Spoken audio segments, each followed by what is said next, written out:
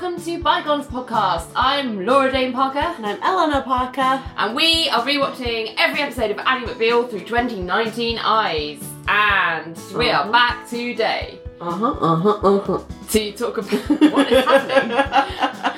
Singing. I have a song I want to sing, but when you... They're not like... I have a song I want to sing. Don't switch off, because it's just something I want to do. Switch off. Don't press stop. Keep listening! We've barely begun! Because I won't sing the whole song. It's not like I'm going to do a performance. I just have a thing I want to do when you talk about what this episode is called. Okay. Okay? So stay tuned for that. Okay. So, you're right. Like, I don't know what to do. So, you okay? I'm perfectly fine. Apart Okay. from like putting you on your back foot. Yeah, you have put me on my back foot. So, I need to get my front foot out. Pluck it from Get wherever I cracking. put it. Yes, so I don't know where you think my front foot was. Who knows? I don't know, I couldn't see it. I assumed that it had been put somewhere. Okay, anyway. So today we are talking about season 2, episode 12, called Love Unlimited. No, no, no, no, no, no, no, no, no, no, no, there's no limit. No, no, techno, techno, techno, techno. That's just what that reminded me of. That's all I wanted to do. Thank you for indulging me. Like I had a choice. And I was like, you've just raped my ears. Oh dear. Yeah. Okay. Sure. That was nice for you. Yeah, I really enjoyed that. Thanks. Okay. Got it out of my system. Got it out. Great.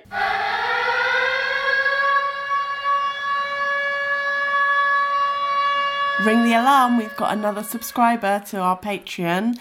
Alice has become a new patron. Alice guested on a previous episode back in season 1. I believe it was episode 21. It was a really great episode. So if you haven't heard that, I highly recommend that you do. Thank you, Alice, for being a great friend and supporter of us and the show. Now let's go back to it. So, Love Unlimited. No. Okay, alright. First aired 18th of January 1999. Okay.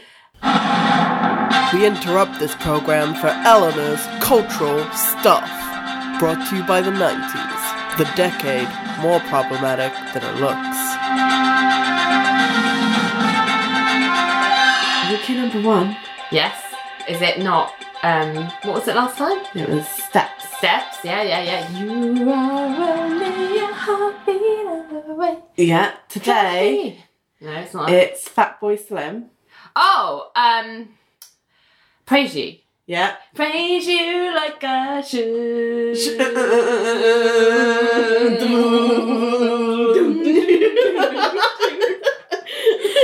Funny story, someone in my class at school at that time thought that the lyrics to that song was praise you like a shoe.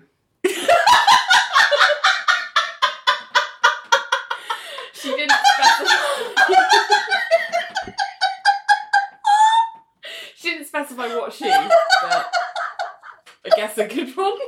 Praise you like a shoe. Yeah. Oh my god. Which puts a whole new spin on things. I mean, what was going on in her life that made her think shoes were praise? I don't know. Some mild hearing difficulties. Oh my god. So, yeah. Oh, beautiful. Okay. In the US, the number 1 was Brandy Oh. and Have You Ever? Have you ever loved somebody so that you Oh, You that's cry. the one. I recognise that. Yeah, Is yeah. it that? Let me I just don't check. know, but I recognise that if it is. Have you ever? Yeah, it is that. Have you ever? Yeah. I recognise that. Yeah, that is it. That is it. I'm pretty sure. I'm not even going to look it You're up. like, I'm pretty sure. Okay, 29th of January, Uh-huh. She's All That is released. Oh my goodness, with Freddie Prinze Jr., aka Mr. Michelle Gellar. Mr. Michelle Gellar. Mr. Gellar. Yeah, okay. All right. Mr. Michelle Gellar. I guess Michelle is not her surname. No, it's her middle name. Mr. Buffy. Mr. Buffy.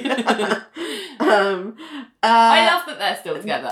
And they are so cute together. Yeah, so Do cute. you ever see them? Like, I follow Sarah Michelle Gellar on Instagram. Say what you said on Instagram. Because it's not that. You're like, do you ever see them? And I was like, no, because I'm not in LA. And you were like, yeah, because I follow. I wish I had the money to follow Sarah Michelle Gellar in LA rather than on Instagram. I know, but it was just the way you said it. Oh, it's funny. But they're really like super cute. They with are each very other. cute. It's very cute. It's very cute. I like it. I like it. And who was the girl in that? The female lead in that? She's all that. Oh, is it Rachel? I wanted to say Rachel. Rachel. I don't know what she went on to do. Obviously, not stuff that I've watched because I don't. Oh, Rachel Lee Cook. Rachel Lee Cook. Yeah, what? She kind of disappeared, didn't she? I mean, that film is very nostalgic for me, but it's also like the whole. Oh, just take some glasses off of an already beautiful woman, and suddenly it's like, oh, we're blinded by her beauty, and when she puts her glasses on, they're like, no! Do you know what I mean? It's like, what?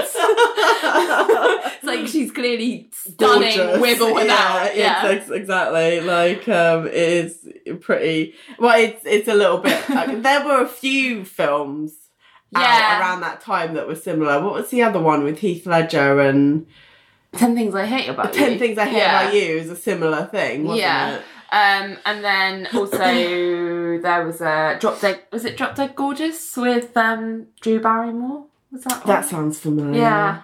I can't remember though. Yeah.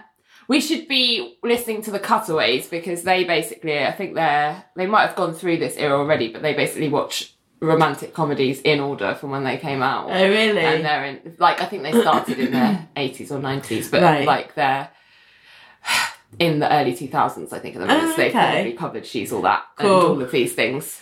But yeah. Cool. Okay, so, and lastly, I've got 31st of January 99. Family Guy airs its first pilot episode on Fox. Has it really been going that long? That's crazy. Wow. Yeah.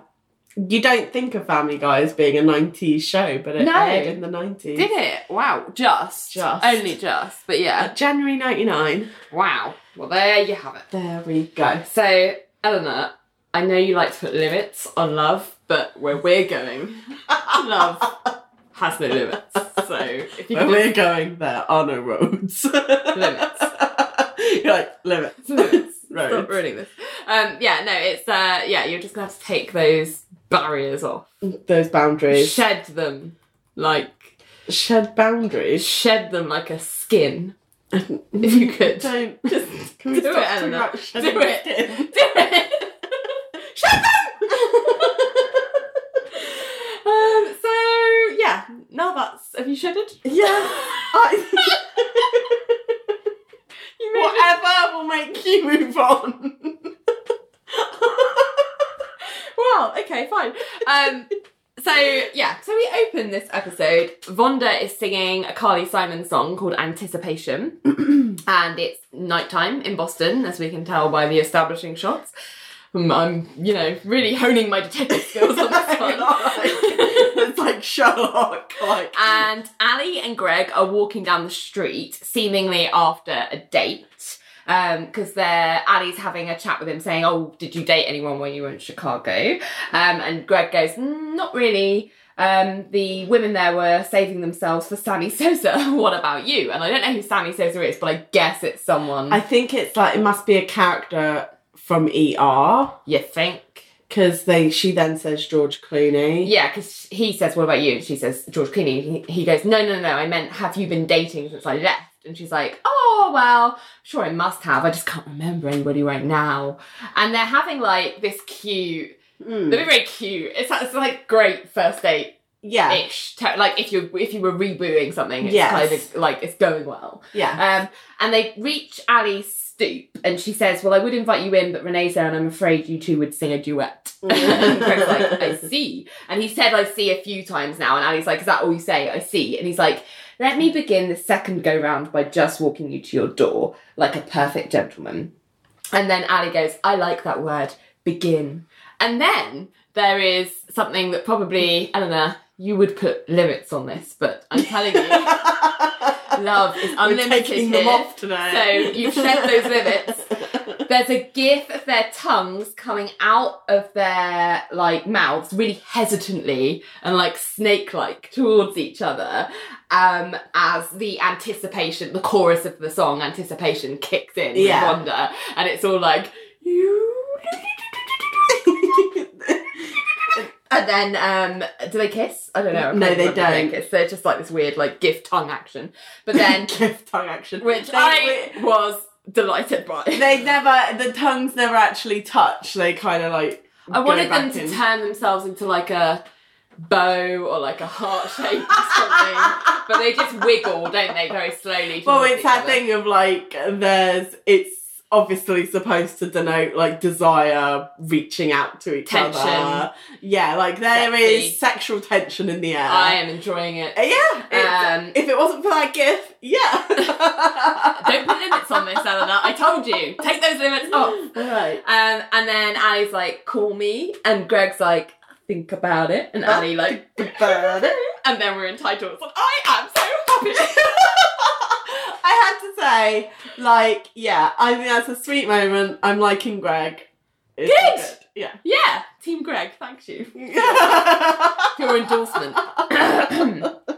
So, then the next morning, after titles, Renee is kind of grilling Ali as she gets her hat and coat on, ready to leave the house. So Renee's saying, "Did you kiss?" And Ali's like, "Oh, not really, just a short... soft." She's like, "I'm going to take it real slow. And what's even better is he wants to take it slow." And I'm like, "Yeah, you should also consider like, you know, where everyone's at, that's good. Yeah, well done." And she's like, "And when a guy wants to take it slow." And then there's like this fantasy GIF-ish moment in terms of Ali just rise up into the air as if she's like levitating or hovering, or... Well, the idea is he's put her on cloud nine in the air. She's walking on air, is the... Oh, yeah, walking on air. That's the expression. Well done. But she's like, as the very thought of thinking about him, it's made her rise up. But what's funny is that the Renee is talking to her still as though she's, like, not moved. Yeah, so her eye level is not... Which must have been really difficult to film, I thought, when I saw it. But it was very effective as a metaphor. Yeah. But she's like, "I better get to work." And she looks so smug. And she's like still like hovering in the air. And Renee's like, "Yeah, see you later. You better." So then we're at Cajun Fish and the elevator doors open. But Ali is like, her head is like right at the top of the lift. Yeah, because like, she's still in the air. And she has to like duck to like get out of the lift. Yeah. And she walks through the complex and Billy sees her and comes up to her and is like, "Hey," but obviously his eye line is still at the regular eye line that it would be, which is really funny. And Ali's all like, "Oh, hey, how's it going?" And he's like, "You look," and she's like, "What?" And then Richard comes up, and again, they're both like facing and talking to her as though she's normal height, but she's like several feet in the air. And she's very, very comical. And and Richard's like, "Oh, Ali, Billy, I need you, new client, conference in 10 minutes. And Ali's like swinging her bag around and like smiling like a gormless like idiot. A loon. And then Ling comes up, and Ling's like, "Hello," and then Ali gasps and looks disgusted and just falls down to earth. Yeah. And I wanted to throw in my general objection in terms of stop with this bullshit. I wonder whether we should make this like whenever people are because I know you said you want to do objection every time people are mean to Ling. Yeah. Or now. But I said it like ages ago. I was like, in protest, I think we should just object every time. I wonder whether we should make it our own thing of like unacceptable. The way John is like, unacceptable. Yeah. Unacceptable. Let's do that. So it's like a different... Do you know what's going to happen now, though? It's like every episode from now, it's going to be like, they're perfectly nice to her. We won't get to use it. We've missed it. I don't think we're going to miss the vote on this. Okay, all right, let's go for... Okay, so that's a new thing then. Yeah. Unacceptable. It's unacceptable. Yeah, so that's unacceptable. Yeah. So Ali is so disgusted by Ling that she gets knocked off her air perch and like falls back down to normal sort of height. When Ling literally all she does is come over and say hello in a perfectly nice way. But just the normal way, just like a regular voice. Like, hello. And then Ali is like, Ling, why are you always here? And then Ling growls at her and like, as in the GIF kind of growl, and then walks off. And then Billy says she's suing the environment. And I was like, huh? What? So then we're in the conference room with everyone. My note is, we're in the conference room. Ling is suing a tree. Yeah, exactly. So George is sort of being like, what the fuck is this, basically? And Nell is explaining the case and saying, well, without defending her, let me defend her. Activist organisations have brought lawsuits claiming trees have rights. If a tree can sue you, why can't you sue the tree? And I think she's just using that as like an example of the logic that you'd use as opposed to, it's not that Ling's actually suing a tree. Yeah. And Georgia's like, Nell? And Nell's like, yes, Georgia. And Georgia is like, it's one thing to say that you can sue the environment, but why do we have to be the lawyers doing it? And Nell's like, actually, I'm just trying to tie you up in court while I tie up Billy. And I was like, I know. And what's funny is that Billy's face is like, really? Like the look on his face is like, And then Georgia's like, frowny face. And then she goes, kidding. And then Georgia's like, do you think that's funny? And Ali's like, yeah, exactly. And Richard's like, all right, I took the case, not Nell, bygones, but we've got bigger fish to fry here. Kimberly Goodman, her husband wants to annul the marriage. Ali, I thought you and I would take it. I thought I'd first chair since I'm on a roll. And there's like... Cowboys. And Cowboys. Cowboys, cowbells, whatever. No limits. And then Annie looks really thrilled, sarcastically, on the subject. Yeah. Like, she's like, on what grounds does he want to annul the marriage? And Richard's like, incompetence, he's a sexaholic. Says he was under the influence of the drumstick when he went through with the ceremony. And George is like, surely you're making that up. And Richard's like, off we go, good lawyers, everyone. Annie, she's in my office. And he just walks off and there's two cowbells and it's like... Now, Georgia keeps protesting about the cases. Nobody listens. No. It's like, that's all she's doing at the moment, taking stupid cases and complaining about Nell. Yeah. Well, she's not actually on the stupid case, is she? No, but she complains about it. Yeah. And, like, they've said that it's more Georgia's niche at the moment than anyone else's, but yeah. So the next scene, Elaine and Ali are walking and talking, and Elaine is asking Ali about Greg and, like, whether they're dating again. And Ali's, like, trying to deflect, being like, Elaine! And Elaine's like, I only ask because I care and I wouldn't want to see you get squished like the last time. And Ali's like, that's why you ask? You're afraid of me getting squished? And Elaine's like, that. And he's here. And like, Greg's right behind Greg's like, him. hi. And Ali, like, whips around like a swish noise. Yeah. And Ali's like, I did not get squished. And Elaine's still standing, like, right next to Ali, like, as part of this, like, ostensibly private conversation. But Greg's saying that he's basically stopped by to ask if she's, like, doing anything tonight. And Ali's, like, floats up in the air again as he asks this. And she's like, well, tonight, well, I have to check my schedule. And Elaine's like, you're free, like every night. And she's like, Ali, like, slowly, comes back with, like, a wah, wah sound. And she's like, thank you, Elaine. And then she's like, tonight will be fine. And Greg's like, great, I'll pick you up here. And Ali's like, no, pick me up at home like a perfect gentleman. And he's like, okay, I'll wear a tie. And then he leans in to kiss Ali. And as he pulls away, we see Elaine comes into shot with her face, like, leaning in for a kiss. Yeah, and Greg's like, no. And like, just walks off. It was so funny, that moment. I really enjoyed that. Yeah, it is funny. But then, Elaine, like, after he walks off, Ali kind of hunches over, like, almost like she's winded. Like, she's like, almost she folds on her belly. Like, almost a little bit hunchback. Yeah. And so it's as though someone's kicked her in the stomach. Yeah. And she sort of folds forward. And Elaine is going, oh, there must be someone to tell. And she walks off. But Ali stays in this kind of weird winded Slouched hunched over. position, and then John comes up, and then he goes next to her, and he sort of hunches over to like mirror what she's doing, and he's like, "Is everything all right?" And Ali's like, "Fine," and he's like, "Why are you standing there like that?" And she's like, "I think I need mental help. I feel happy. I'm just not equipped." John's like, "Oh, well, I've got an appointment with Tracy this afternoon. Do you want to, like at lunchtime, do you want to take it?" And Ali's like, "Oh," and John's like, "Oh, I'm only going over a little Nell anxiety, nothing so earth-shattering as happy," which I thought was really funny. And Ali's like, "Well," and then John suggests that she together. would take them together, and they sort of nod at each other.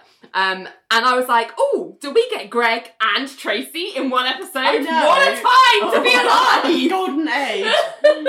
I got really excited. So next scene, Kimberly is meeting with Richard and Ali in Richard's office. And Kimberly's played by an actress called Lisa Thornhill, who also was in, I think, an episode of Friends once, although I'm not sure what she played. I definitely recognised her, like, and her voice. But she was in Veronica Mars as well. Okay. But yeah, Yeah, I couldn't place her, but I definitely recognised her. Yeah.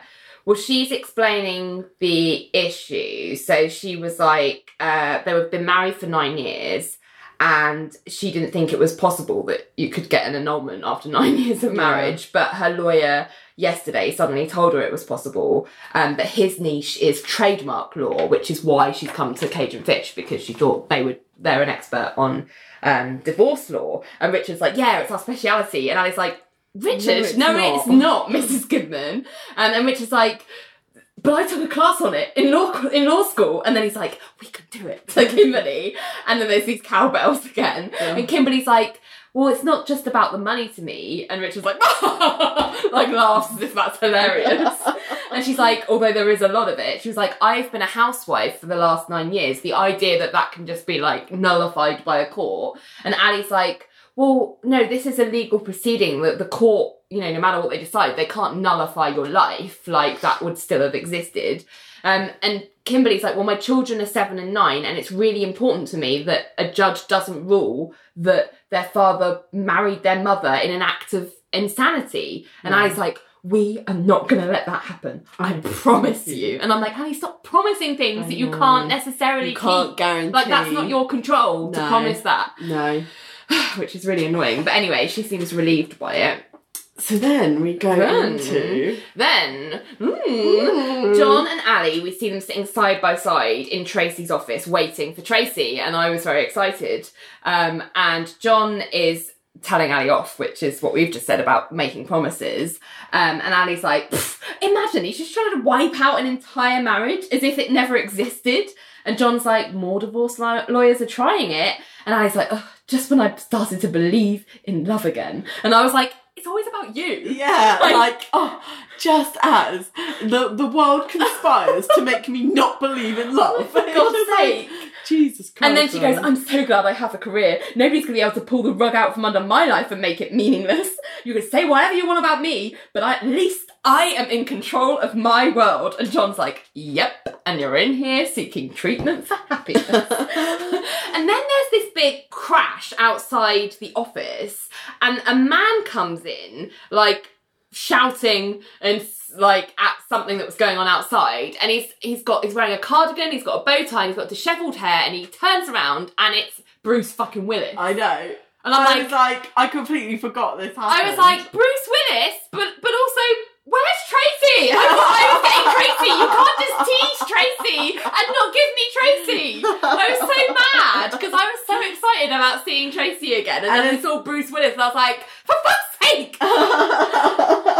But anyway, I don't believe he's in the credits for this. He's not, he's uncredited. And I think, from what I can tell, the reason he's in it is because he was filming a film with Michelle Pfeiffer at the time, The Story of Us. And so I think they just became buddies, and she was like, "Oh, why don't you come on David's show?" Yeah. Like, because obviously she's married to David. Yeah. Equally. Okay. So that's how that came about. Happened. And I think he just did it for a bit of fun. Yeah. Well, it was back when Bruce Willis actually gave a crap about acting. Like, because he is playing against his type Yeah. now. Yeah. Well then. Yeah. Because he looks a little bit like the character he plays in Death Becomes Her. Have you ever seen that? Yeah. Like, very kind of different look to the kind of He's geeky. die-hard action man. He's wearing a little, like, Pee Wee Herman, like, bow tie. And He's got, like, this one random, like, comb-over bit of hair that they've obviously, like, stuck on him. Yeah. And that's, like, hanging down, like, not in place. Got glasses and all that. Yeah, he looks like a geek. Yeah, and he's horrendous. He's horrendous. So he comes in, like, screaming at someone outside, being like, who cares? Tell them I'm dead. And then he comes in and he's like, sees John and Ali, and is like, why are these two people here? And Ali's like, who are you? And Bruce Willis is like, Dr. Nickel, I'm filling in for Dr. Tracy, who's in California pitching tofu and possibly a pilot. Who's the sick one? And they're both like, John and Ali both point at each other like him or her. And Bruce just sits, I'm just going to call him Bruce because I don't care for Dr. Nickel is a monster. Bruce Willis sits down with a file and just goes, well, you must be John.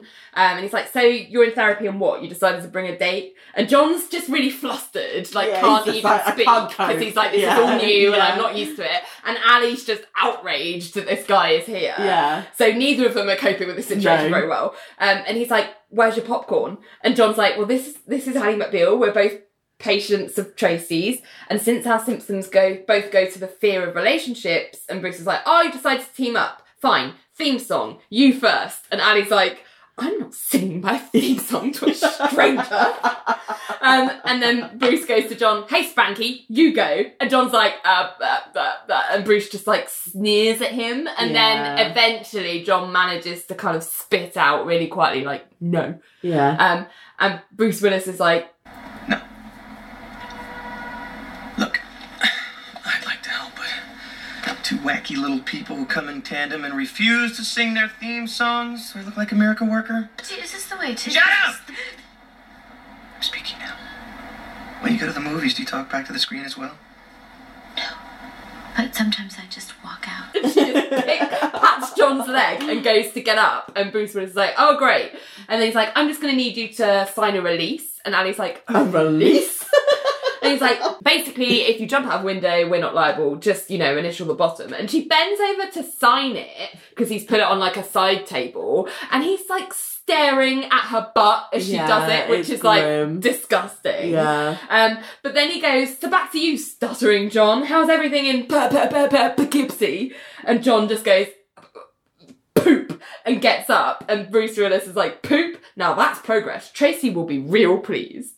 And then he smiles and like waves at them as they leave. Like really sarcastic smile. So it's like, obviously it's played for laughs. Yes, completely. But it is very disconcerting. It's very because it's like, he cannot be a medical professional. No, he's a lunatic that came into the office. Pretended to be a doctor. Yeah. It's that thing where... And I'm like, Tracy, what the fuck are you doing? Yeah, and it's that thing of like, I don't believe, like, if we're trying to base this in some form of reality, I just don't believe that Tracy would leave her practice patients like that and not with someone like that, and to not warn them either. Yeah, like, you because I've had no hint that Tracy, yes, her methods are unorthodox, but they do seem to have some results. Certainly, John subscribes to them. Yeah.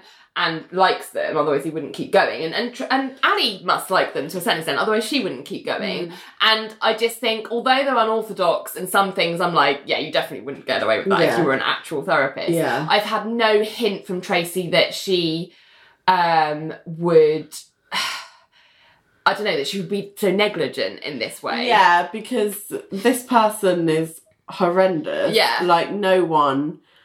Like Tracy can be direct, yeah, but she does have their best interests at heart. But this guy's like cruel. Yeah, he's just mean. Yeah, and you kind of get the feeling his method is like be as mean as possible. So they leave, so he doesn't actually have to do any work. And don't get me wrong, like, Tracy doesn't tiptoe around either of them. Like, we've never seen her in session with John, but we've certainly seen her with Ali, like, stand up to her and just call her on her bullshit, which Ali does need. Yeah. But she never does it in a spiteful, mean-spirited way, in my opinion. No, I don't I think she does it more in a kind of someone's got to tell you directly what's going on, like cut through the nonsense and stop enabling you. And I just feel like, I don't know whether the show's thinking, well, he's just the male version of Tracy. And I'm like, no, he isn't. He's mean and nasty and negligent as a therapist. Like, why would you ever let someone like that look after your patients while you're away? No. So it was just it felt very jarring. And yes, it was fun to have Bruce Willis on the show, but it just felt not in keeping with what we know about Tracy. And I do like things like this, like, you know, and it is a thing of like, it's a joke and la la la, but it's that thing of like, there's a stigma around getting therapy as it is, and it would have been more pronounced back in 1999. Yeah. Like, this isn't a good portrayal of what to expect when you go for therapy. Yeah. And I just don't think it's particularly responsible joke. No. To be like... I don't think he was even considering that. No, exactly. And I think, well, you need to, because mental health is a big problem. Yeah. And getting help is the first step. And something like this could put someone off if they think that that's potentially something that could happen, that they walk in and it's someone going to be taking the piss out of them or being horrible to them. So it was a problem. Yeah. But fun stunt casting though. Yes.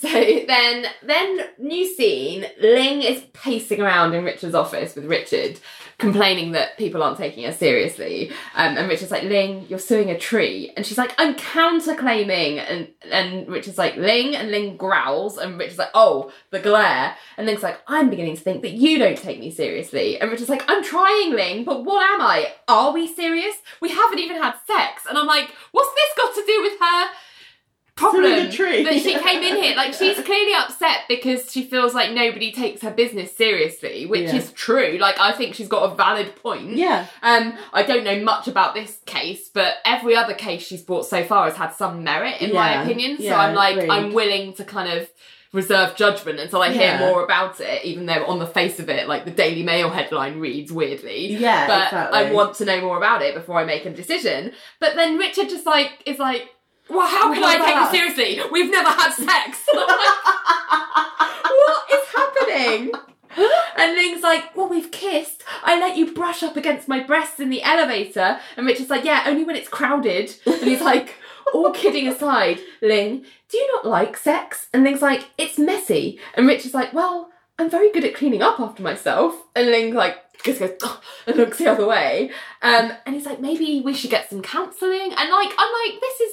Although this conversation was not the conversation that Ling wanted to have, and he's got into it in a very strange way, I actually think the way he's handling this topic, which is clearly something they do need to talk about, is not bad currently. No. Definite points for effort and content here, Richard. Well done, you're hitting all the right points. Yes. Maybe we should get help, that's nice.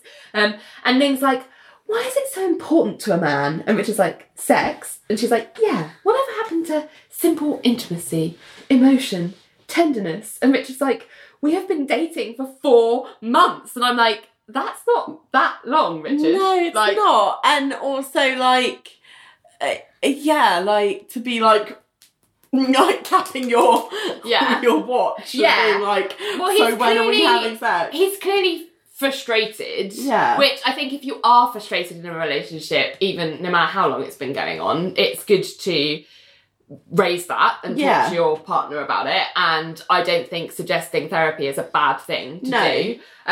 But Ling's saying Nell hasn't had sex with a funny little man, and Richard's like, I don't know what's going on there. I'm more concerned about us. And I'm so glad you've steered that conversation away. Great, well done, Richard. And he's like, and if we are an us? And Ling's like, I like foreplay. And Richard's like, so do I. I'd be happy with 3-play. Which made me laugh. And then Ling's like, there are other things besides intercourse and wattle. And Richard gets up and he's like, I just need to know if we're going anywhere. And Ling looks at him and is like, stick out your index finger. And Richard's like, excuse me? She's like, let me have it. And he sticks it out. And Ling says most people don't even know the finger is erogenous. And there's all this sexy, like, wind instrument music. And I'm like, oh, is this where we're going to get, like, Ling, the sort of mystical, Geisha, erotic geisha, like, trope come in? Yeah, and it it's is. like, yes. So Ling says, have you ever tried this before? And she kind of gives Richard's finger a blowjob, essentially. Exactly. It's totally, it's like, we want to see Lucy Liu give a blowjob without actually seeing Lucy giving Liu her a blowjob? Her giving a blowjob. Yeah. It's just, it's... It felt very gratuitous Extremely and exploitative, gratuitous. in my opinion. Yeah. This Completely. didn't need to be a thing. No. Like, they could have got the point across without being this explicit about it. And I'm sorry, but I don't want to lick anyone's finger. No. But it's really funny because she's like, have you ever tried that before? And Richard's like, only after eating chicken, but it's not the same. And they're all breathy, and Ling's like, no, it's not the same. Do you like that? And he's like, yes. And then she just snaps back to normal, and the music, sexy music kind of distorts. And she's like, see, there are so many things besides intercourse, but men just can't see beyond their thumbsticks. And then she like storms out the room. Yeah, and Richard's just left like open mouthed with his finger out and sits like dumbfounded at what's just happened. But I had a problem with that because I was just like, this is not. Nobody does this, like, in an office. Like, I just don't think, like, No. it's not, you wouldn't just, no! Yeah. You may do it as part of, like, having sex and foreplay and whatever, but, like, you That's wouldn't just do it as, like, different, a yeah. little, like, I don't know, just something in the office. Like, you just wouldn't do here's a that. little sex snack for you in the office. You just wouldn't. But it was very odd. It was so blatantly just, we want Lucy Liu to look like she's giving a blowjob without her giving a blowjob because this is a show on Fox. Yeah. You know? Totally. Like, and it just... I felt sorry for Lucy Liu. Yeah, licking your colleague's finger. Like, who wants to lick their colleague's finger?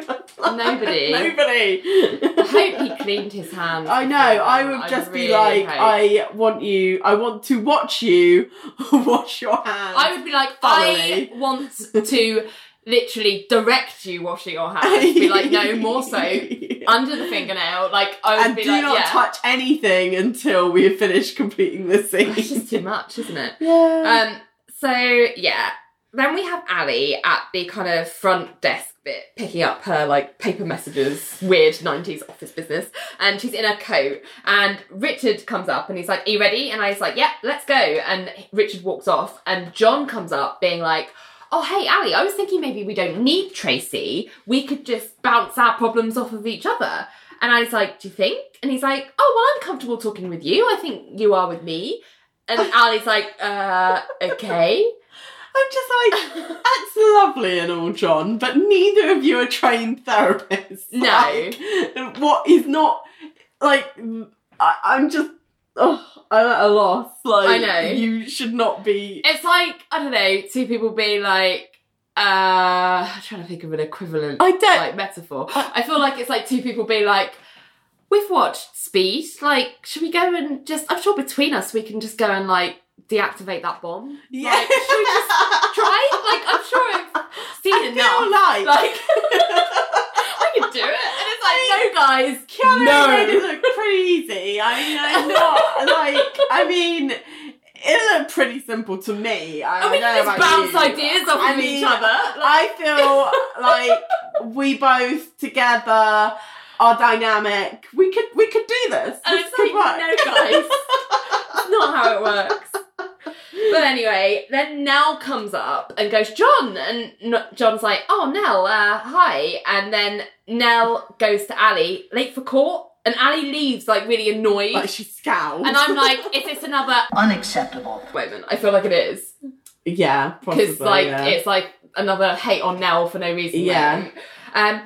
But then Nell asks John out for dinner tomorrow night, and John's like, oh, and he's like floundering, and she's like, don't start playing hard to get again, John. I might just give up and start going after Billy, because Georgia has come up behind Nell and she while knows. she's talking, and she can sense that, so she just threw that in there, and Georgia does this like looks up and Nell just turns around and goes, kidding. And Georgia goes, and then Nell leaves and Georgia to John just goes, just, you know, for my own education, what exactly do you see in her? And again, I'm like, unacceptable. But then John just like, this annoys me about John, instead of defending her and being like, pack it in, you fucking idiot, he crosses his arms and just purses his lips, like, unable to say anything. He's like, I don't know. Like, he's got nothing. And I'm like, have things. Like, if you like her and you know she's a good person, which you know because you have said that to her several times, like, defend her. I know. These women. Ugh.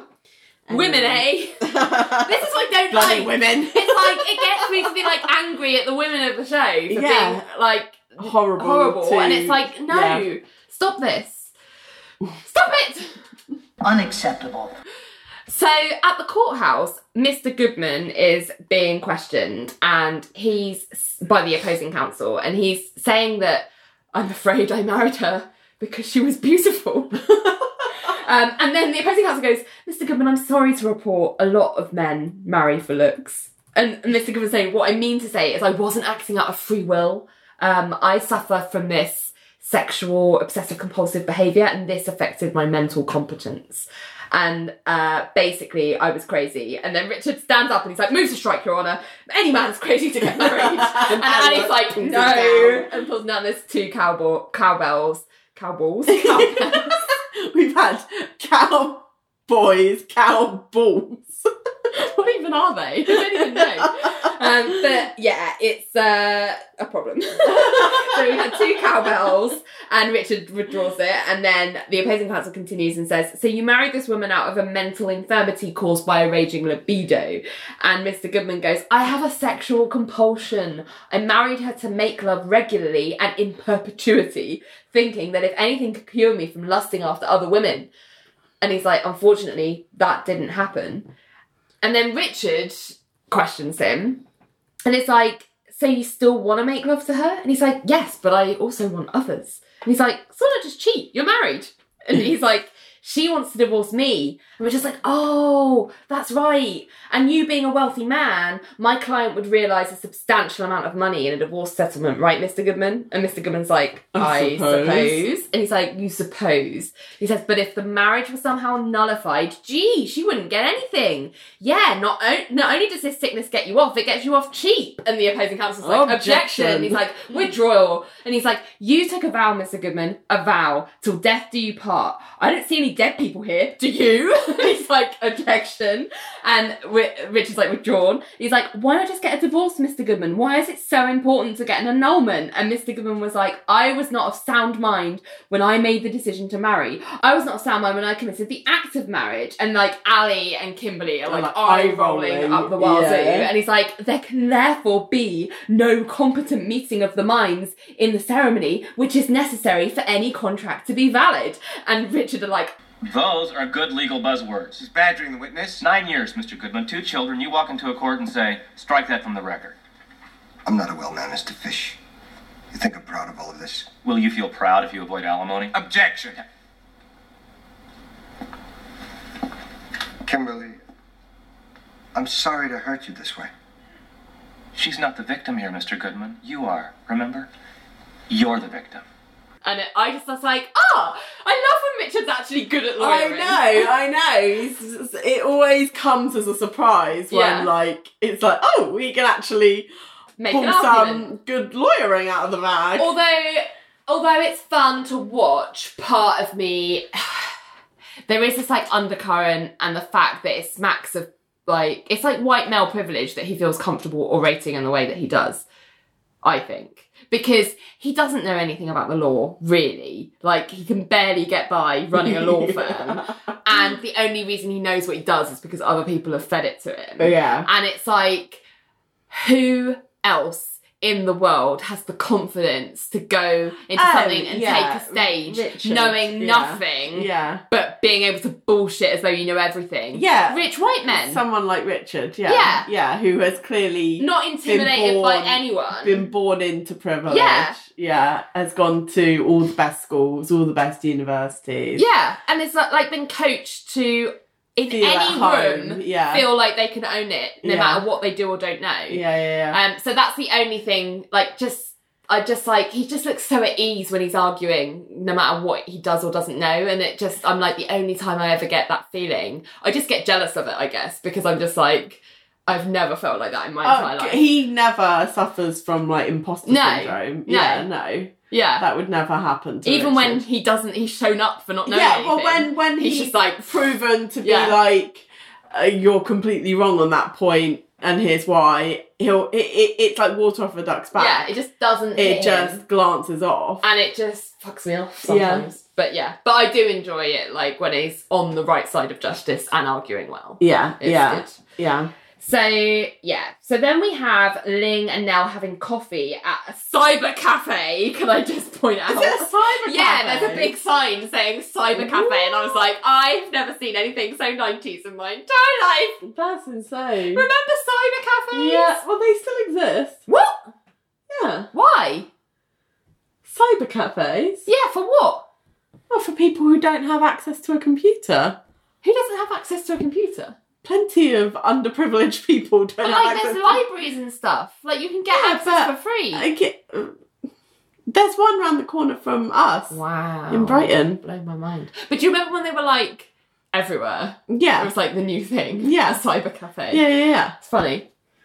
Those things. So Ling is like, do you really want to sleep with John Cage? Like, she's so incredulous about this, which annoys me again, because I'm like, Ling, I feel like Nell's done a pretty good, Portia de Rossi certainly has done a pretty good job of, like, making us believe that Nell's feelings towards John are very genuine. And I'm like, why would you not believe that? Yeah. As her friend, if you've seen what's been going on. And again, Nell, like, states their case, like, Ling, I like him. Why do you find it so impossible to understand? And Ling's like, I'm not questioning you liking him. It's just... And it's just like, am I strange not to be wanting it? And Nell's like, you can't even say it, can you? And Ling's like, I can say it, I just don't.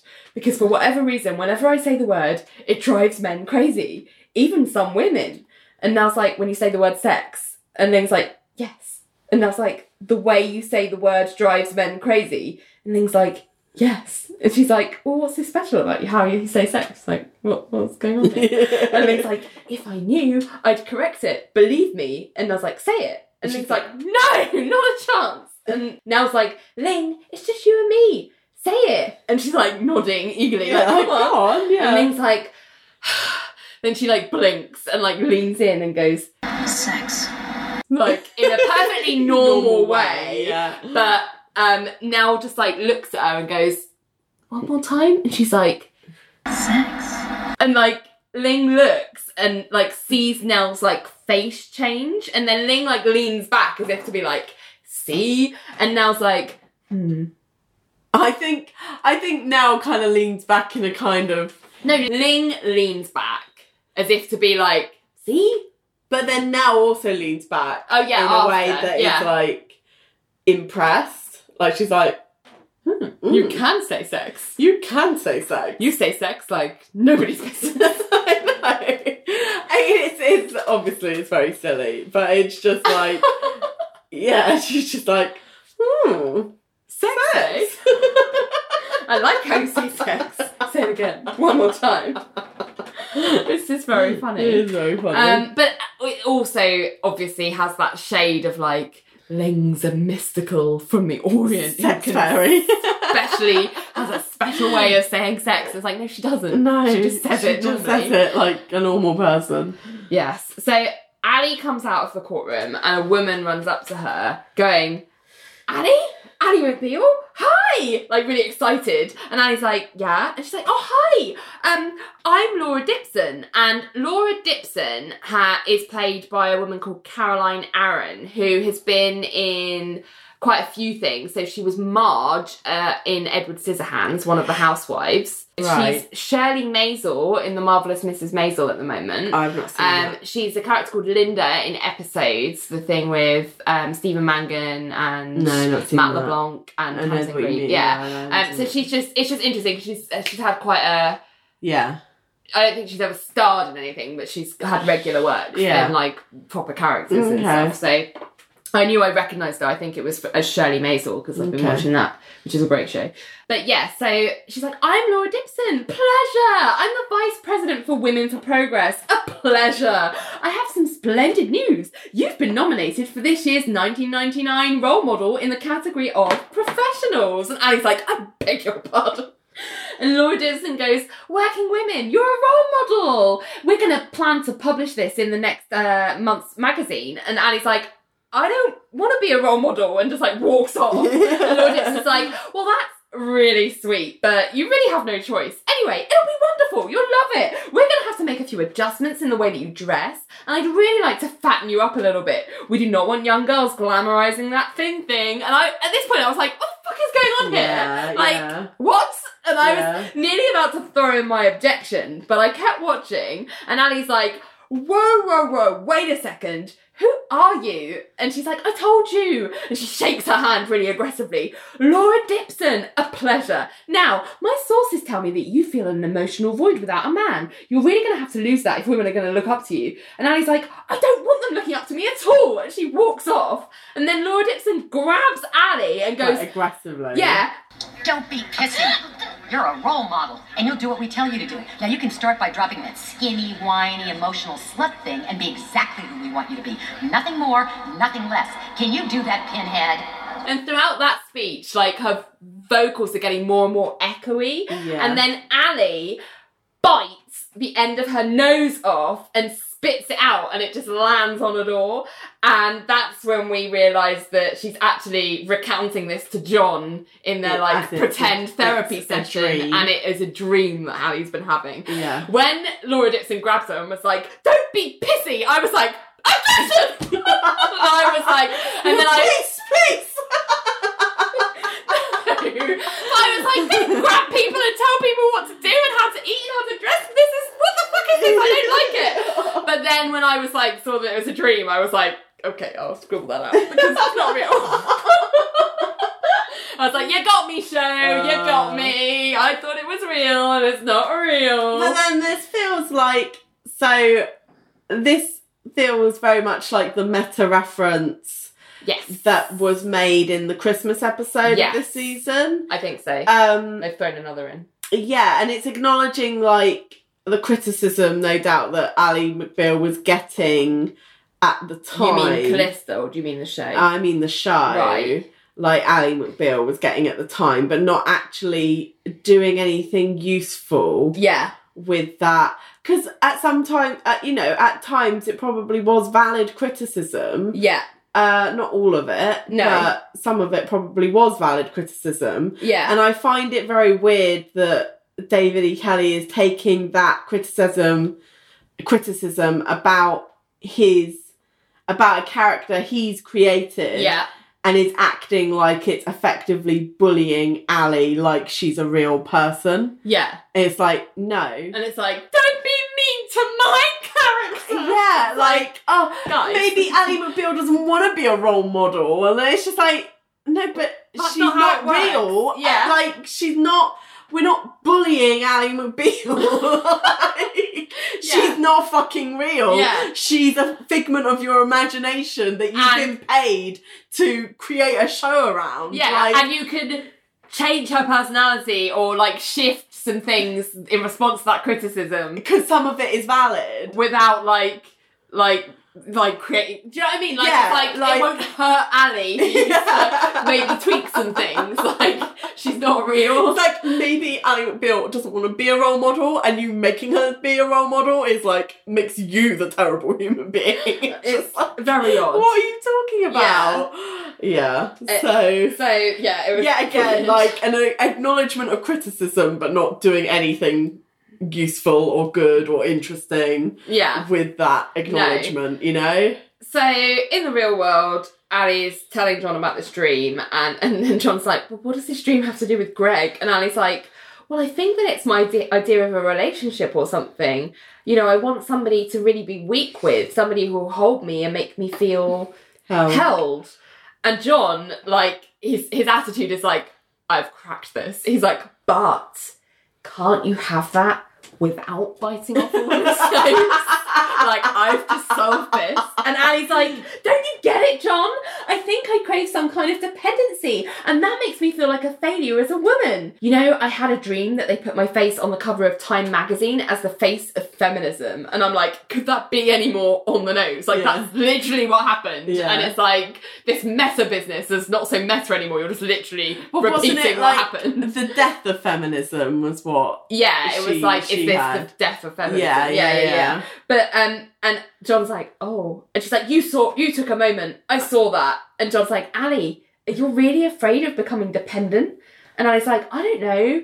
I look at this client we have, Kimberly Goodman, and she basically put her whole life into this marriage. And John's like, but you don't have to stop your life or your work to love somebody. And Ally's like, well, you have to take some kind of emotional free fall to... And she's like, listen to me, I sound just like you. Fear of splats. And John looks at his watch to be like, your time is up. And I'm just like, this is why just being like... Playing like therapist and patient is not cool. It's a terrible idea, because neither of you know what you're doing. And like, that's... You can't, when you're with a therapist, you can't be like, oh, well... I'm no better than you because you do blah, blah, blah, blah, because you don't know anything about your therapist, because the whole idea is that you're talking about you, and it's just like, it means you can't be distracted or distract the conversation from yourself. Yeah. Like, and it just, like, this is like such a terrible idea. It goes against. I mean, Tracy would not be happy. No, I don't think she's got a pool to heat. Yeah, exactly. She's got people to send to college. So then we have Greg at Ally's, and they're sharing a glass of wine together. Well, not sharing a glass of wine, they're sharing a bottle probably. They've got a glass each. Ally is not that stingy. And I guess Ally's been telling Greg about the conversation she's had with John, because Greg is like, splat, and Ally's like, yeah, here I am lecturing John about not taking chances. All the while I'm just she's like, I'm just telling you this in case. Should I turn all rigid like a potato chip? Don't give up on me. And Greg's like, you really got hurt, didn't you, with Billy? And Ally's like, oh, well, just a little. And she does like the little teensy hand sign. And Greg's like, have you ever loved anyone since? And Ally's like, well, no. Yeah. And Greg's like, are you afraid of loving somebody again? And Ally's like, oh, don't be ridiculous. Well, yeah, but I'm working on it. And she's like, I picked a new theme song today. It used to be Tell Him. And I'm like, don't get rid of Tell Him. I like Tell Him. Why get rid of Tell Him? It was working. Anyway, she said it used to be Tell Him, and now it's Ooh Ooh Child. And Greg's like mocking how she said it. He's like, ooh ooh child. And Ally's like, ooh child, things are gonna get easier. And Greg's like, oh, I know that song. And he's like, ooh child, things are getting brighter. And I'm like, oh, it's so good to hear him sing again. Yeah. And then Renee appears behind them both, and is like, ooh child, and like sings the next line, and it's really funny. And Ally just looks at her and is like, God. Renee, like really stern. And then Renee's like, oh, kidding, I'm just playing through. She's like, believe it or not, I have a date too. And Ally's like looking at her like, fuck off then. It suddenly becomes really awkward. I know. And it's like, Renee like suddenly looks like massive third wheel. Yeah, she looks really awkward. And Greg looks terrified because he's like, I don't even want to look, I don't even want to speak in case I'm like told off about it, like what's happening. Anyway, Renee like awkwardly like leaves, and Greg sort of giggles, and Ally's like, so where were we? And Greg starts like singing again, and then it kind of fades out the scene, and I'm like, see, I really like this, because I'm just like, this version of Greg, because I feel love like this version of Greg. I love any version of Greg. Because I just feel like, just give me that Greg. Give me that, give me that, give me that, give me that Greg. Give me that, give me that, give me that Greg. Give me that, give me that, give me that Greg. My Greg. My Greg, not your Greg. I said that Greg. No, my Greg. Mine. Okay. Mine. I'm not gonna fight with you over this. Okay. I'm president. I'm president of Team Greg. Okay. That means it's mine. Okay, so, but I really like how, because Renee did spoil that moment. They were having a nice moment of like singing Ooh Child. Ooh Child. Ooh Child. And she did ruin it with something like, it's like, that wasn't cool, Renee. Like, you know how touchy Ali was about that whole duet thing. I'm in two minds. So on the one hand, I'm like, yeah, you're right. But on the other hand, I'm like, maybe she thought if she just leans into it and like does it in as a, obviously makes it clear it's a joke, then it's like removes the tension around it. Like, that was her. But I think if Ali was ready to laugh about it, she would have laughed, and she didn't. No, she didn't. It just became an awkward situation, and like Renee, like I think she just she completely misjudged it. Okay. Which is fine. But then but as a result of misjudging it, like that moment was ruined, but I like that, because when Ali was like, oh, so where were we? Like, I can't remember where, like what. And he starts singing it back to her. Yeah. Like he's trying to bring that moment back and bring that. And I just think that was really lovely and a romantic thing to do. Yeah. Because he's really lovely romantic. I'm trying to tell you. I feel like second season Greg is improvement on first season Greg. Well, good. So he sings it, and that fades into Vonda singing it, and then Ali and Greg are dancing at the bar. So obviously they had their wine and they went out and they danced, and it's I was just like swoon all over the place. And Richard and John are kind of watching from the bar, and Richard's like, looks like somebody's making progress. How are you and Nell doing? And John's like, well, I'm sensing an impending breakthrough. I switched colognes. How about you and Ling? And Richard's like, I don't know, I'm beginning to wonder if she really likes me. And John's like, of course she likes you. I saw her smile once. Richard says that he thinks that she's attracted to him because he seems emotionally void. And he's like, there's safety in void. And John's like, you're falling for her. And Richard's like, maybe. And John's like, maybe you should try a little Barry White with me. It loosens the romantic muscles. And Richard's like, oh, I don't know. And he looks back at Ali, and then he's like, somebody's in love. Yeah, because like the way John looks. Well, because the way Ali and Greg are dancing, they're just like so intensely. Well, they're dancing like they're the only people in the entire world, and the universe depends on them holding each other, which is my favourite way to dance with Greg too. So who can blame her? But John just looks really thoughtful as he's looking at her. But I was loving it. Like, so happy. It's good. So happy. So in court, a doctor is now on the stand, and he's explaining this addiction that Mr. Goodman claims to have. And he's saying it's where sex becomes the absolute centre of their lives. And the opposing counsel says, well, does that qualify as a disability? And the doctor says, well, I qualify it as a compulsive disorder that overcomes free will. And the opposing counsel's like, well, that sounds convenient. What's to stop any man when he gets caught with his pants down from saying, hey, I'm an addict? And he's like, well, we can't stop a man from saying it, but establishing it is a completely different thing. And the judge is like, well, tell me, what establishes it then? And the doctor says, well, in the simplest terms, it's when people use sex as a mood-altering device. It's like using drugs to cope with relational pain. And the opposing counsel says, you're comparing it to drugs? And he's like, yeah, people use sex to get a high. And just like drugs, they begin to need bigger and bigger doses to get the same high. And the opposing counsel says, and you diagnosed Mr. Goodman? And he says, yes. He suffered abuse in his childhood. He experiences strong bouts of powerlessness as a feeling of being out of control, not just sexually, but in life. And the opposing counsel says, well, could this powerlessness extend to a decision to marry? And the doctor's like, without question.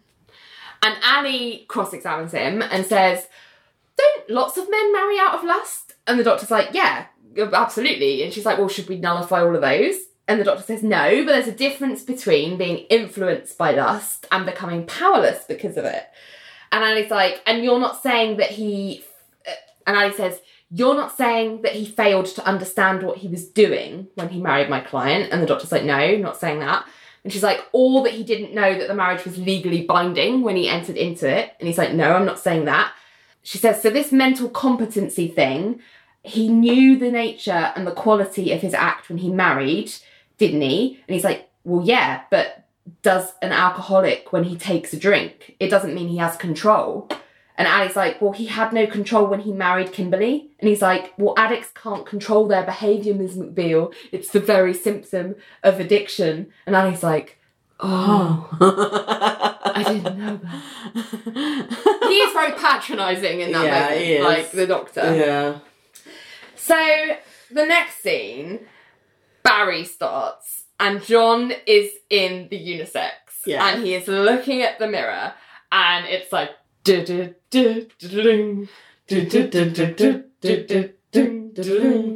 the camera pans and Richard is at the sink beside him, like mirroring John's dance moves. Yeah. And it's like, it's just you and me. And then they do a twirl and it's like, he's clicking his fingers. And they start doing this like full dance routine together, like they're sliding, they do the chicken arms, and then Ling comes in and watches, and then we hear a flush as Elaine comes out of the stool and she starts shimmying her shoulder and joins in as they all are in a line and they're all like moving backwards and forwards, and then all of a sudden after like a verse of this, Ling just sort of nods and goes, okay, I'll join in too, and they're like all in a line together and they're putting out their arms and then one by one they put their legs out like the other way, like in a step like motion, like one by one. And then, as they're doing that, Nell comes in and John looks up, gets startled that Nell's watching them and just falls back on Elaine and they all just crumble like pins. Well, they topple like bowling dominoes. No, it's like bowling pins because we get that sound effect as well. Okay. Like a bowling alley sound. But the style, because they're all lined up behind each other, so it's like dominoes the way they fall. But this was just a delightful scene. And then we get Ling from the like bottom she's of the at pile. the bottom of and the she's pile. like, I'm hurt! And then Nell just smiles at them. And I was just like, this was just a delight. It's real fun. And it's the first time we've seen like an entire routine to it. Yes. I'm like, at what point did John... When did they all learn it? Like, it's just like amazing. It's just psychic vibes. It's brilliant. And I just love the kind of shrug where Ling was like, well, if you can't beat them, join them. Yeah, like, completely. So cute. So cute. I loved it. So then we're back in the courthouse and Kimberly's now on the stand, the wife, and is just saying that eventually she began to realise that all he wanted was something physical. And Ali's like, did you know that he was having affairs? And Kimberly's like, not until a year and a half ago. And it hit me like a bomb. And Ali's like, you didn't leave him? And she's like, well, we had 2 children. I was trying to work it out. And Ali says, well, did you ever seek counselling? And she's like, oh, yeah. We saw this woman who came highly recommended and he tried to sleep with her. Oh, my God. And Ali's like, the counsellor? And then Kimberly goes, well, it wasn't just that he was unfaithful. I began to see that he really was pathological. He was a sex addict. Things weren't going to change. You can see, like, when she says that, Ali's eyes kind of sort of widen. She's like, don't say that he's a sex addict. Yeah. And so Ali's but like... obviously she can't say that in the moment. No, I know. So Ali's like, so you filed for divorce? And Kimberly's like, yeah. And she says, well, was it after he met his lawyer that he decided he was mentally incompetent? And the opposing house like, objection. And Richard's like, rephrase it. When did he first decide to nullify the marriage as a means to avoid admitting no fault and getting out of paying alimony as the law and morality and decency would require him to do? And the opposing house was like, objection. And Richard's like, overruled. And the judge is like, Mr. Fish. And then there's like, the cowbell. And she like motions for Richard to like sit down. Yeah.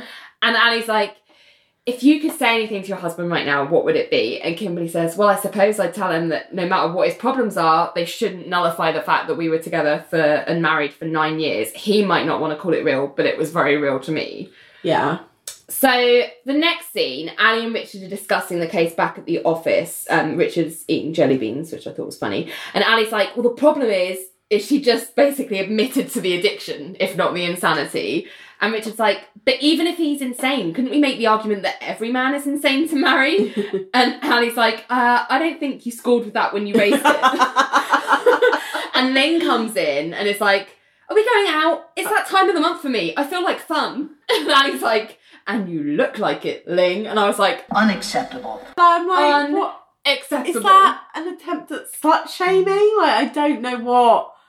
Or is Well, it... no, I think she's saying you never look like fun. Like, you always look mean and stern. Right. I didn't know what that was supposed to imply. I think because Ling is often accused of, like, dressing provocatively, which is a joke. Yeah, she doesn't it's a at joke. all. Like Elaine is as well. Yeah, it's like guys. so I was like, what are you trying to say here? But either way, unacceptable. Unacceptable. And then Ling growls, which is also unacceptable in its own way. And then Ling's like, shouldn't you be out somewhere in love? Somewhere in love. And then there's a sound effect that is the equivalent of a Ling kind of tiger Growling. growl, but it's from Ali, and it's like a cat. It's a cat going like about to yowl. Yeah. And I was like, oh, is this a new thing? Anyway, Richard's like, come on down to the bar, let's go. And Richard and Ali get up to follow Ling out. So, new scene, John is looking at a book in the complex and Ali walks past and sees John and just taps Richard and is like, oh no, excuse me, like as if she's like, don't wait out for me, I'm just going to go and speak to John. Yeah. And she's like, John, what are you doing? I thought you and Nell were going out. And John's like, I cancelled. And Ali's like, what? And he's like, don't worry, I've got a plan.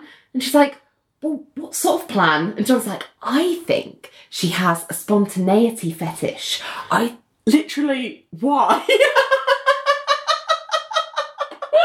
have you got this diagnosis from? I mean, yeah, John is I'm like, a trip. What are you talking about? Yeah. Where the fuck did... anyway, carry on. Anyway, he's saying his plan is, I told her I had to work late. And at this point, Nell comes out of the conference room, which is kind of dark because the light's been off. So she like emerges in the dark from the shadows. And she also, why is she dressed like a Star Trek villain? She's got like... She likes the buttoned up neck though. Yeah, but it's all like navy blue. I think it's like a tunic dress or something, but it makes her look like a Star Trek villain. She likes a fashion-forward suit. Like she loves an unusual. But it's cut not. of It's suit. not a suit. I think it's a dress. Like corporate attire. Yeah, but that particular dress. Yeah. It makes her look like a Star Trek villain. Well, yeah, she like emerges from the shadows of the conference room and she like hears John talking, and so John's going, I told her I had to work late. If she wanted to hang around, we could go and have a drink, and then when everyone's gone, I'll go to her and does a little like... And then Barry White starts, and John like starts pointing in time to the music. And Ali's like a finger dance. Yeah, it's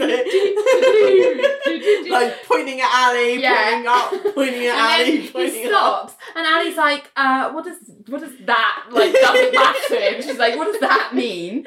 And John's like, I'm going to Don Juan her. And Nell smiles, steps out of the shadows and is like, I'm excited. And Ali and John are both like shooketh because they've been discovered. And Ali's like, Nell, hello. And Nell's like, hello. I'll get myself ready. And like this music like swells as Nell leaves. And John's like, and now there's pressure. I'm like, oh, for God's sake, John, stop like talking about what you're going to do to Nell and just do some things with her. Like, ugh. He is hard work. Hard work. So then we have Renee and Ali at home, and Renee's just drinking some water. Ali's working, and Renee's on the trial. Well, I don't know. She could be working on something else. I know she says. But Renee's like, I thought you guys were going out tonight, and Ali's like, oh no, we switched it to lunch. If I don't nail this closing, and then with the camera pans out, and there's like all these balled up bits of paper around because she's obviously like been drafting. Yeah. And she screws up another one and throws it onto this roaring fire that they've got in their living room. And then she says, Renee, do you think that it is significant that just as I begin to date somebody... No, it's not. It's not. I can tell you now, Ali. It's got absolutely fucking nothing to do with your love life. She's like, Somebody that maybe I get this case that says don't trust passion, don't even trust, because even when you think you found love, it's only temporary, even after 9 years, because the statute of limitations never runs out on his right to rip you into shreds the size of your small intestines. I mean, do you think? and Renee's like, you know, Ali, that's exactly what I've been stuck on. It's that thing of like, no, it's not. It's like, guys, you don't always have to tie the case not of the week back to significant. your love life. It's just it's really not necessary. It's not relevant. Anyway. Yeah, and Ali's like, this woman thought she had it. She's a smart woman. I thought I had it with Billy. But it turns out, and Renee's like, no, you had it. And she's like, not as much as I thought I did. He met somebody else. And Renee's like, Ali, you had it. And Ali's like, maybe that's what scares me the most. As soon as you found love, you've had it. And I was like, I feel like this whole scene was like written for that line. Yeah, Like, exactly. Yeah. So John is really like nervous outside Nell's door, and then he goes into her office. He's like obviously plucked up the courage again. We often see a shot of him outside Nell's door and then being like, okay, and then going in. Yeah. So he's done that again, and sexy music starts up, which is a Barry White song, but it's not the one we're used to. No. It's one called Love Serenade, which is like do-do-do-do-do. Like, really sexy. And Nell is at her desk and her hair is down, and John closes the door and Nell gets up. Like, she's clearly been waiting for him. Yeah, because like, he said that he was going to, like, Don one her. So Yeah, she's like, so she's okay, like, I'll wait here for you. Get my hair down. Yeah. So she gets up and she comes around the desk, and John goes to her, like, walks towards her as the lyrics of the Barry White song are going, take it off. Yeah. Take it all off. And Nell's like unbuttoning her Shirt dress. and John goes to his tie to like loosen it. And under Nell's like dress, as she It, kind like, of steps drops out to of the it, floor. it's like this bra and pants set, which is almost like American Beauty in style, in that it's black, but it's got like red fake rose petals, like embroidered all over the front of it. Yeah. And I was like, oh, it's very of the time. I think. And she steps out of like where her dress is like falling to the floor in her heels, And she kind of does like a pose She's like, in her oh, lingerie. yeah. She looks great, She like looks so fantastic, good. yeah. And John has loosened his tie and he kind of comes closer and he like strokes her face. And Barry White is like, take off that brassiere. Like that's the lyric. He's like, take off that brassiere, my dear. And take off that brassiere, my dear. And then Nell goes to like unhook her bra and like it comes off. Yeah. We don't see anything, obviously, because it's on Fox. It's just a show.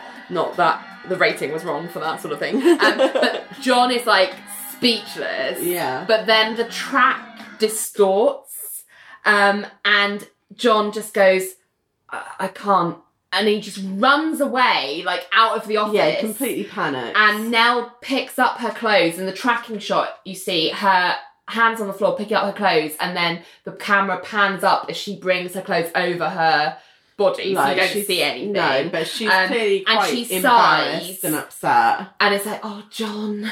And like then we see John just run into his office and fall onto the floor and crouching in the corner, almost He's like curled up in a ball. He's like almost like really like panicky, like anxious. Yeah. Like I felt really sorry for both of them, because obviously Nell must feel like a complete like idiot just there like parading herself, and only for him to like panic and run off. And then he obviously feels terrified and has some kind of problem. And I was just like, guys! I was just like, what is wrong with you, John? Like, this is becoming mad.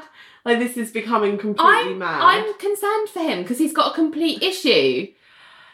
Like, he clearly wants to be able to take that step, but something's stopping him. I think I know what the issue is. Oh. But anyway, we'll get Dr. there. Eleanor. We'll get there. And I'm not impressed. So we don't need Tracy. We just need you. Yeah. Okay. So then we see, next scene, John has come to Ali's place. Yeah. Because we've got this shot of them from inside the fridge. They open the fridge door and the camera's pointing from the fridge out to them. Yeah. And Ali's going, calm down. And John's like, calm down? Never tell a person to calm down when he's agitated, Ali. And Ali's like, oh, and she gives him a popsicle. And I was like, a popsicle in the fridge? Yeah, like, that would just melt in the freezer. Yeah, exactly. But then they close the door, and Ali's like, so you got scared? Do you think you're the first person to panic over? And Renee was like, is it performance anxiety? And Ali's like, Renee! And Renee's like, because that's a big problem with lawyers. And Ali's like, Renee, go! And John's like, it wasn't performance. Everything was working physically. And Ali's like, well, then what was it? And he said, it just felt wrong. And she's like, well, then you did absolutely the right thing. I mean, you might have discussed it with Nell before sprinting for the exit, but you did the noble thing for not going through with it. I admire you for not going through with it. And then she's like, but John, you have got to talk to Nell. Yeah. And John just sucks his popsicle, like calming himself down. Yeah. So the next day, we have Richard and Ali are on the street corner. And they're talking about John, because Richard's like, he got her clothes off. And Ali's like, Richard. And Richard goes, I'm just being concerned. Naked? And Ali's like, no, stop. I shouldn't even be telling you this. It's just he seemed really... And Richard's like, did he say why he ran away? And Ali's like, just that it felt wrong. And Richard's like, Ali, sex for men. When it's right, it's right. When it's wrong, it's still right. Fishism. And this is my... objection. Because I'm like, no. No. Because this is excusing men for all kinds of bad behaviour. Yeah. Like, when it's right, but when it's wrong, it's still right. I'm like, no. Men don't always want sex. That's a problematic statement. Yeah. But also, wrong for who? Like, yeah. That's a very open statement, and I'm not on board with it. It's very rapey, isn't it? Very rapey. Yeah, exactly. Certainly got undertones of rape, which we never need. Yeah, exactly. So I was like, no, not a good fetishism objection. Bad.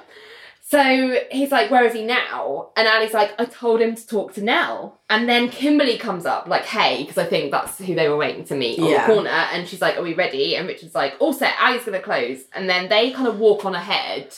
And he's like, you are ready? And Ali's like, I think so. And Richard's like, just remember, common sense is on our side. And Ali's like, I got it. Like, I don't need your pep talk.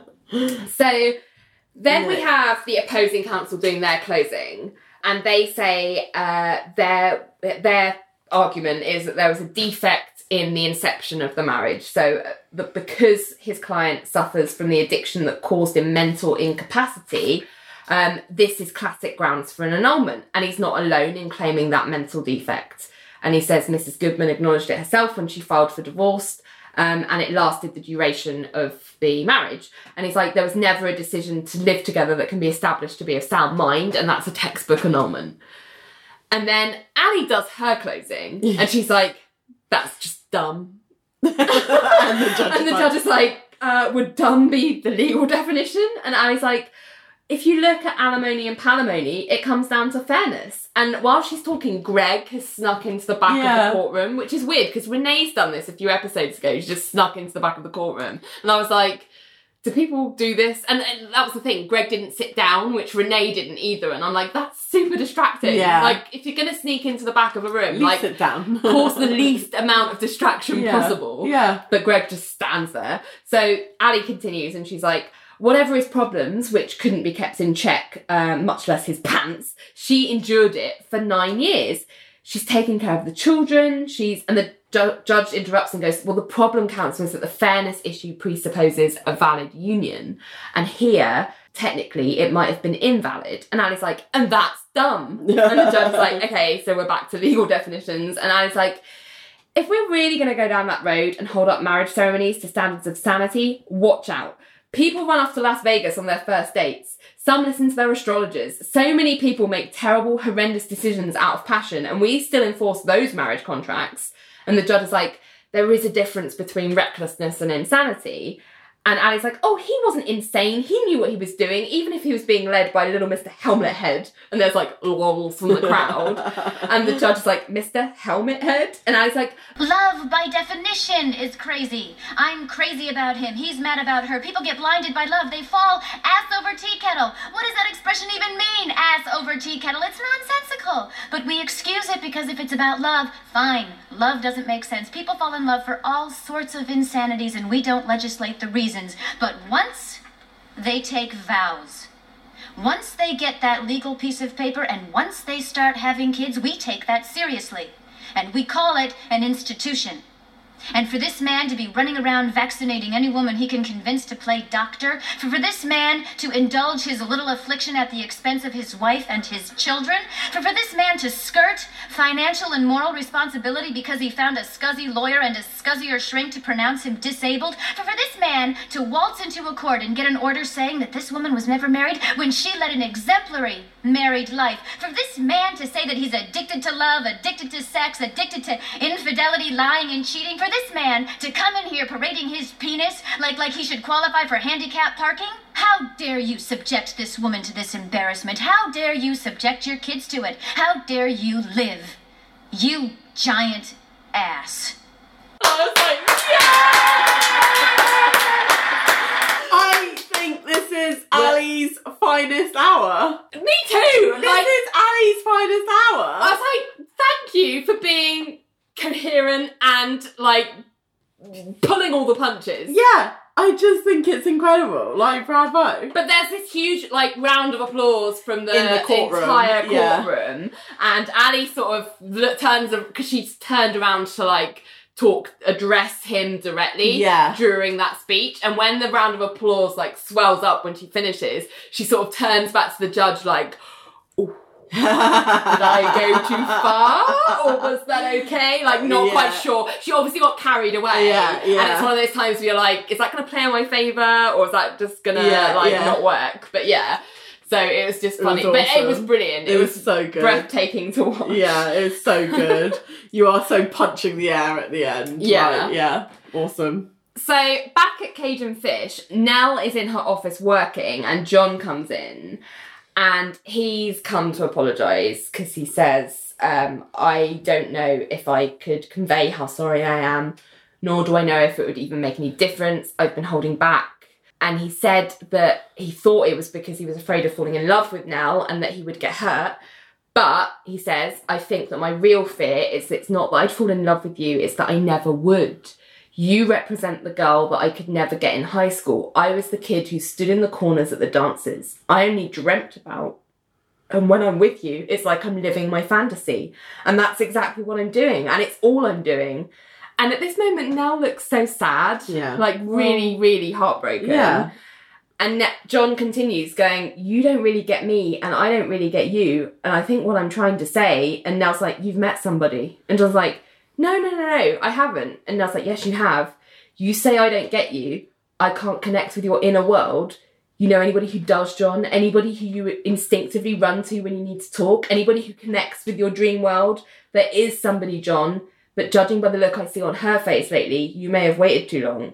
And John just looks really confused, like, what? And then she's like, excuse me, and she just leaves him. And then she's in, like, the unisex. And she's been crying, like, sniffing at the sink. Yeah. And it's just really sad. And then Billy comes in and she's, like, shaking it off, like... Putting on a brave face. And Billy's like, oh, hey. And she's like, Billy, hey, like, trying to be bright. And she's like, how's Georgette? Which I was like, sick burn. And now... and Billy's like, Georgia. And she's like, well, whatever. Yeah. And he's like, is everything okay? And she's like... And I'm like, Billy, you really think she's gonna, like... spill all to you, like, after everything you've done to her recently? Like, why would anyone want to confide in you? Your ass. So you she's like, ass. she's like, oh, sure, I just... And then she's like, Patriots, Hartford, and I assume that's a sports reference. I have literally no idea. And she goes, oh, you know, everything's fine. And then in the courthouse, a new scene, the judge is making their ruling, and she says that she's basically like, I give you points for, like, trying to make a case for annulment. And she was like, I'm horrified to admit that that's, like, a winning argument, but my only solace is the law can go either way on this. and you got one of my favourite judges, me. And I was like, yes, queen! Because the judge is like this amazing like black lady. I don't know, have we had her before? I don't know that we have. She's brilliant. I really enjoyed she's her. very But she's good. like, you got one of my favourite judges, me. And I was like, yes. And she's like, and I share Ms. McBeal's disgust, and to spice it with a little of my own. And I was like, ooh, lay that spice on me. And she's like, I'm ordering the petitioner to pay Mrs. Goodman's legal fees. Petition for annulment denied. And I was like, woohoo! So Richard is like, oh, our rate's just shot up. And he's like super happy. So then we get Vonda singing Apple Peaches Pumpkin Pie by a band called Jay and the Techniques. I don't know. That just kicks in. It's like their celebratory song. Yeah. Anyway, it's on our Spotify playlist. So everyone's really happy, and then Kimberly like leans over and hugs Ali, and then Richard, as she's like got her chin over her shoulder to like hug Ali, like leans over and just like brushes her wattle and sniffs his finger. So this is my... Yeah, I thought it might be. Because I just wrote, no. No. Just...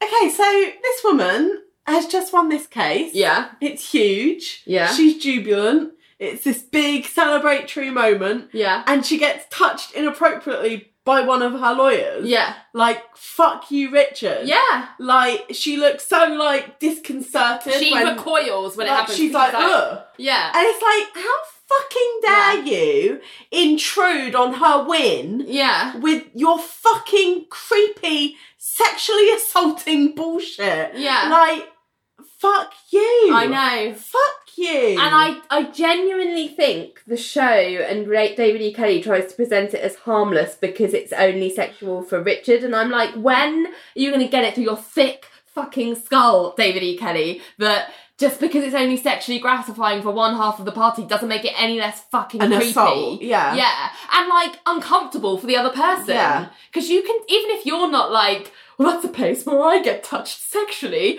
even if it's not the thing, like for It's you inappropriate. can tell when someone else is doing something fucking weird. Yeah. And like creepy. Yeah. And like it's not subtle. Yeah. It's not harmless. It's so... And that's not any less of a violation. And she looks violated when he does it. She recoils and looks horrendous. like really disconcerted. And I just hate how the show always presents it as like, Richard. look at Richard getting his kicks from people's necks, like whatever next. What a kook. And I'm like, nah. Not okay. No. Not okay. And it just, I just feel... No. This is where we put our limits up. Love has limits in this case. It's not, it's just gross entitlement to other people's bodies because horrendous. for your own jollies. Like, it just... Stop. Sick and wrong. So then we fade to the bar and Ali and Greg are dancing, Richard and Ling are dancing, and then a bit later Ali and Greg are sitting on Ali's stoop after they've completed their dance portion of the evening. And Greg is saying like, oh, are all your closings that passionate? And Ali's like, oh, some are a little more than others. And Greg is like, you take that marriage institutions thing seriously, I see. And Ali's like, don't you? And Greg's like, well, I like marriage, but I only plan to do it once. And I was like, this is the magic words. So Ali. Yeah. I was like, well done, Greg. You've unlocked the key. And Ali's like, oh, I had this favourite song in high school and I never told anybody because it was Anne Murray and my friends wouldn't let me think it was cool. And I've never heard of Anne Murray. I guess she was a singer. American. But she said it was called Can I Have This Dance? And it was about like Happily Ever After or something. And Greg's like, how did it go? And Ali's like, you are not going to trick me back into singing. And he's like, I don't know the song. He's like, how did it go? And Ali's like, well, and she starts singing the song and I don't know it, so I'm not gonna sing it, we'll cut it in. And the lyrics are, always remember the song that was playing the first time we danced and I knew. And then Vonda picks it up after Ali sings the first line in the background. And Greg kind of giggles. And then it fades into Vonda singing at the bar. and Georgia and Billy are doing a slow dance, and we haven't really seen them much in this episode at all. Richard and Ling are doing a dance. He touches her wattle, gross. Nell walks home alone. This is like a classic montage ending. Nell walks home alone. John is looking out through the office window, looking really thoughtful. Then Ali and Greg are dancing on the stoop Like as slow it dancing. snows. Yeah. And it's all very romantic. Nell walks home alone. Ali and Greg dance. Then there's a split screen with John and Nell alone on either side of Ali and Greg in the middle dancing. And yeah. It's like love quadrangle. Or is it? Da, da, da. And that's where the episode finishes. Ends. It's like yeah. the math of love quadrangle.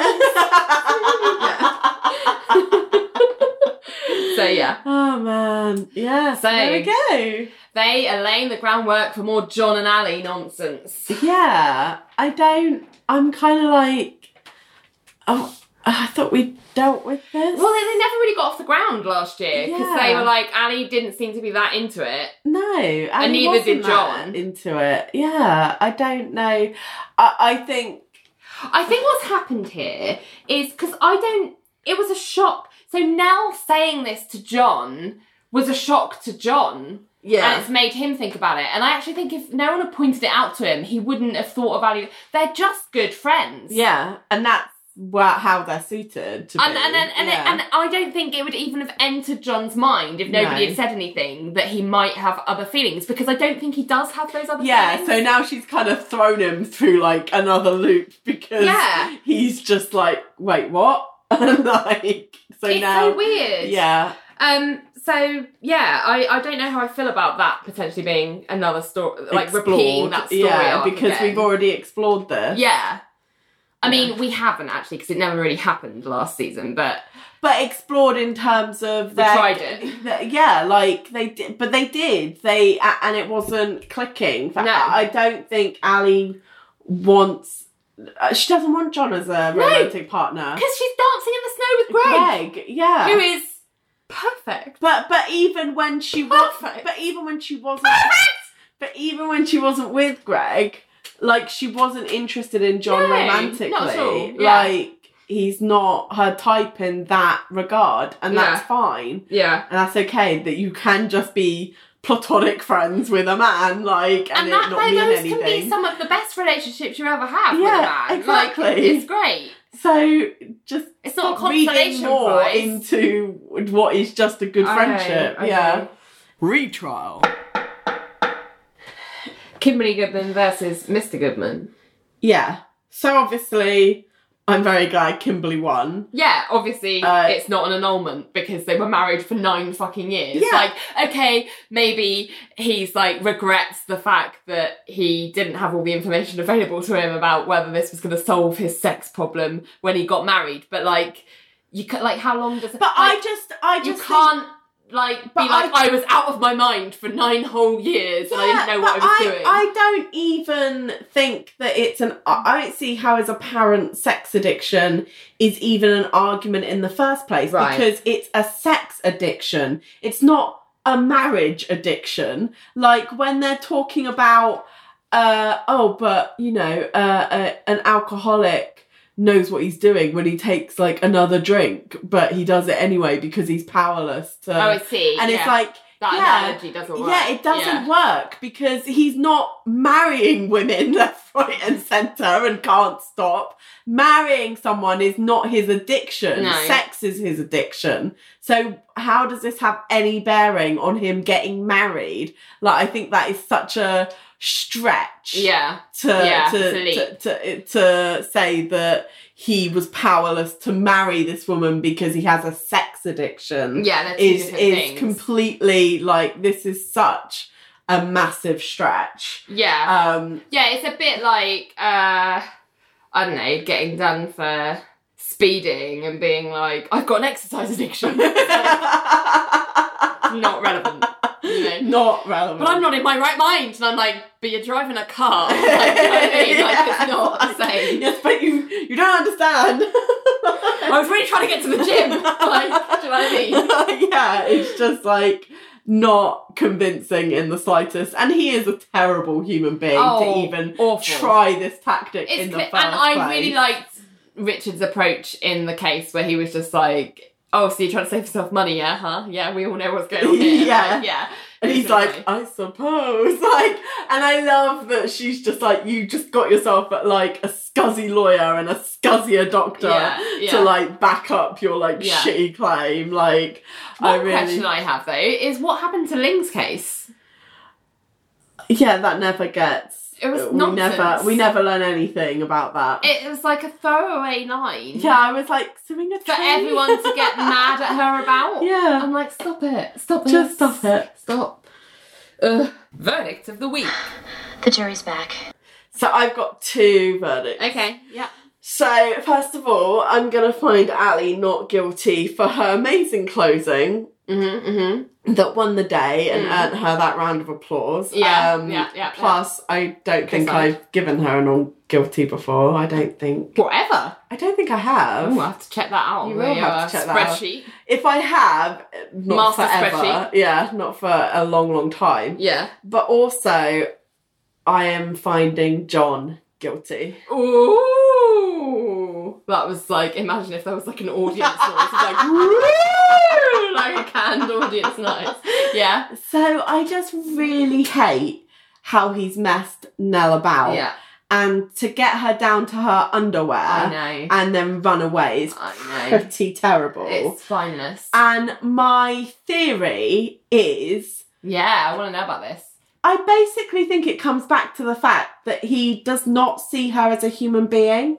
Right. Like, I think from the very beginning, he put her up on this pedestal as a fantasy that he can covet from afar. Yeah. And with no thought as to how that would make a person feel to learn that they were in part hired to be perved on by their boss. Well, I don't think he's ever said that. No, but she's learned it. She somehow learned that he wanted to covet her from afar. Yeah. And when but she's learned that he wants to do that, but I don't know if she's learned that in the context of the fact that that's why she was hired. I think she's smart enough to put 2 and 2 together. I don't. I think it's one of those things where I think she knows I think she's confident enough in herself to know that she is a good enough lawyer to have been wanted anyway by a firm. Yes. Like, I think she is smart enough to know that and confident enough in herself to know that. Yeah, okay. But I do think it's more than likely that it wouldn't surprise me if she put like 2 and 2 together and was like, there's a chance this may have been part of his decision making. Yeah. But when she actually turned around and was like, I like you, he then wanted to keep her in this like romantic purgatory, purgatory. Yeah. Like trapping this like budding relationship with a fantasy woman, like setting it in amber. So it couldn't move forward with, again, no consideration to the fact that she's a human being with her own independent thoughts and feelings, and that she would eventually want the relationship to progress to like a real intimate place. Yeah. And that is that is not unreasonable. No. Like, and I just feel super sad for Nell. Yeah. Like, I don't think she's deserved any of this treatment. And it just comes, I just feel the way he talks, his explanations for it about like, you see, the thing is like, and like last episode he was talking about, oh, I want to take it slow so that I can eke out the moments where I can think about holding your hand again, because it's a dream, it's a fantasy, you're a fantasy, you're a dream, and then like trying to be like, oh, because you're the kind of girl I never would have got at school. And so, you know, woe is me. Yeah. And, like, I'm just like, shut the fuck up with your bullshit. Yeah. Like, you don't see her as a real person. It's a lack of respect from that perspective as well. And I don't a lack of feel, consideration. And the moment she becomes too real for you, you panic.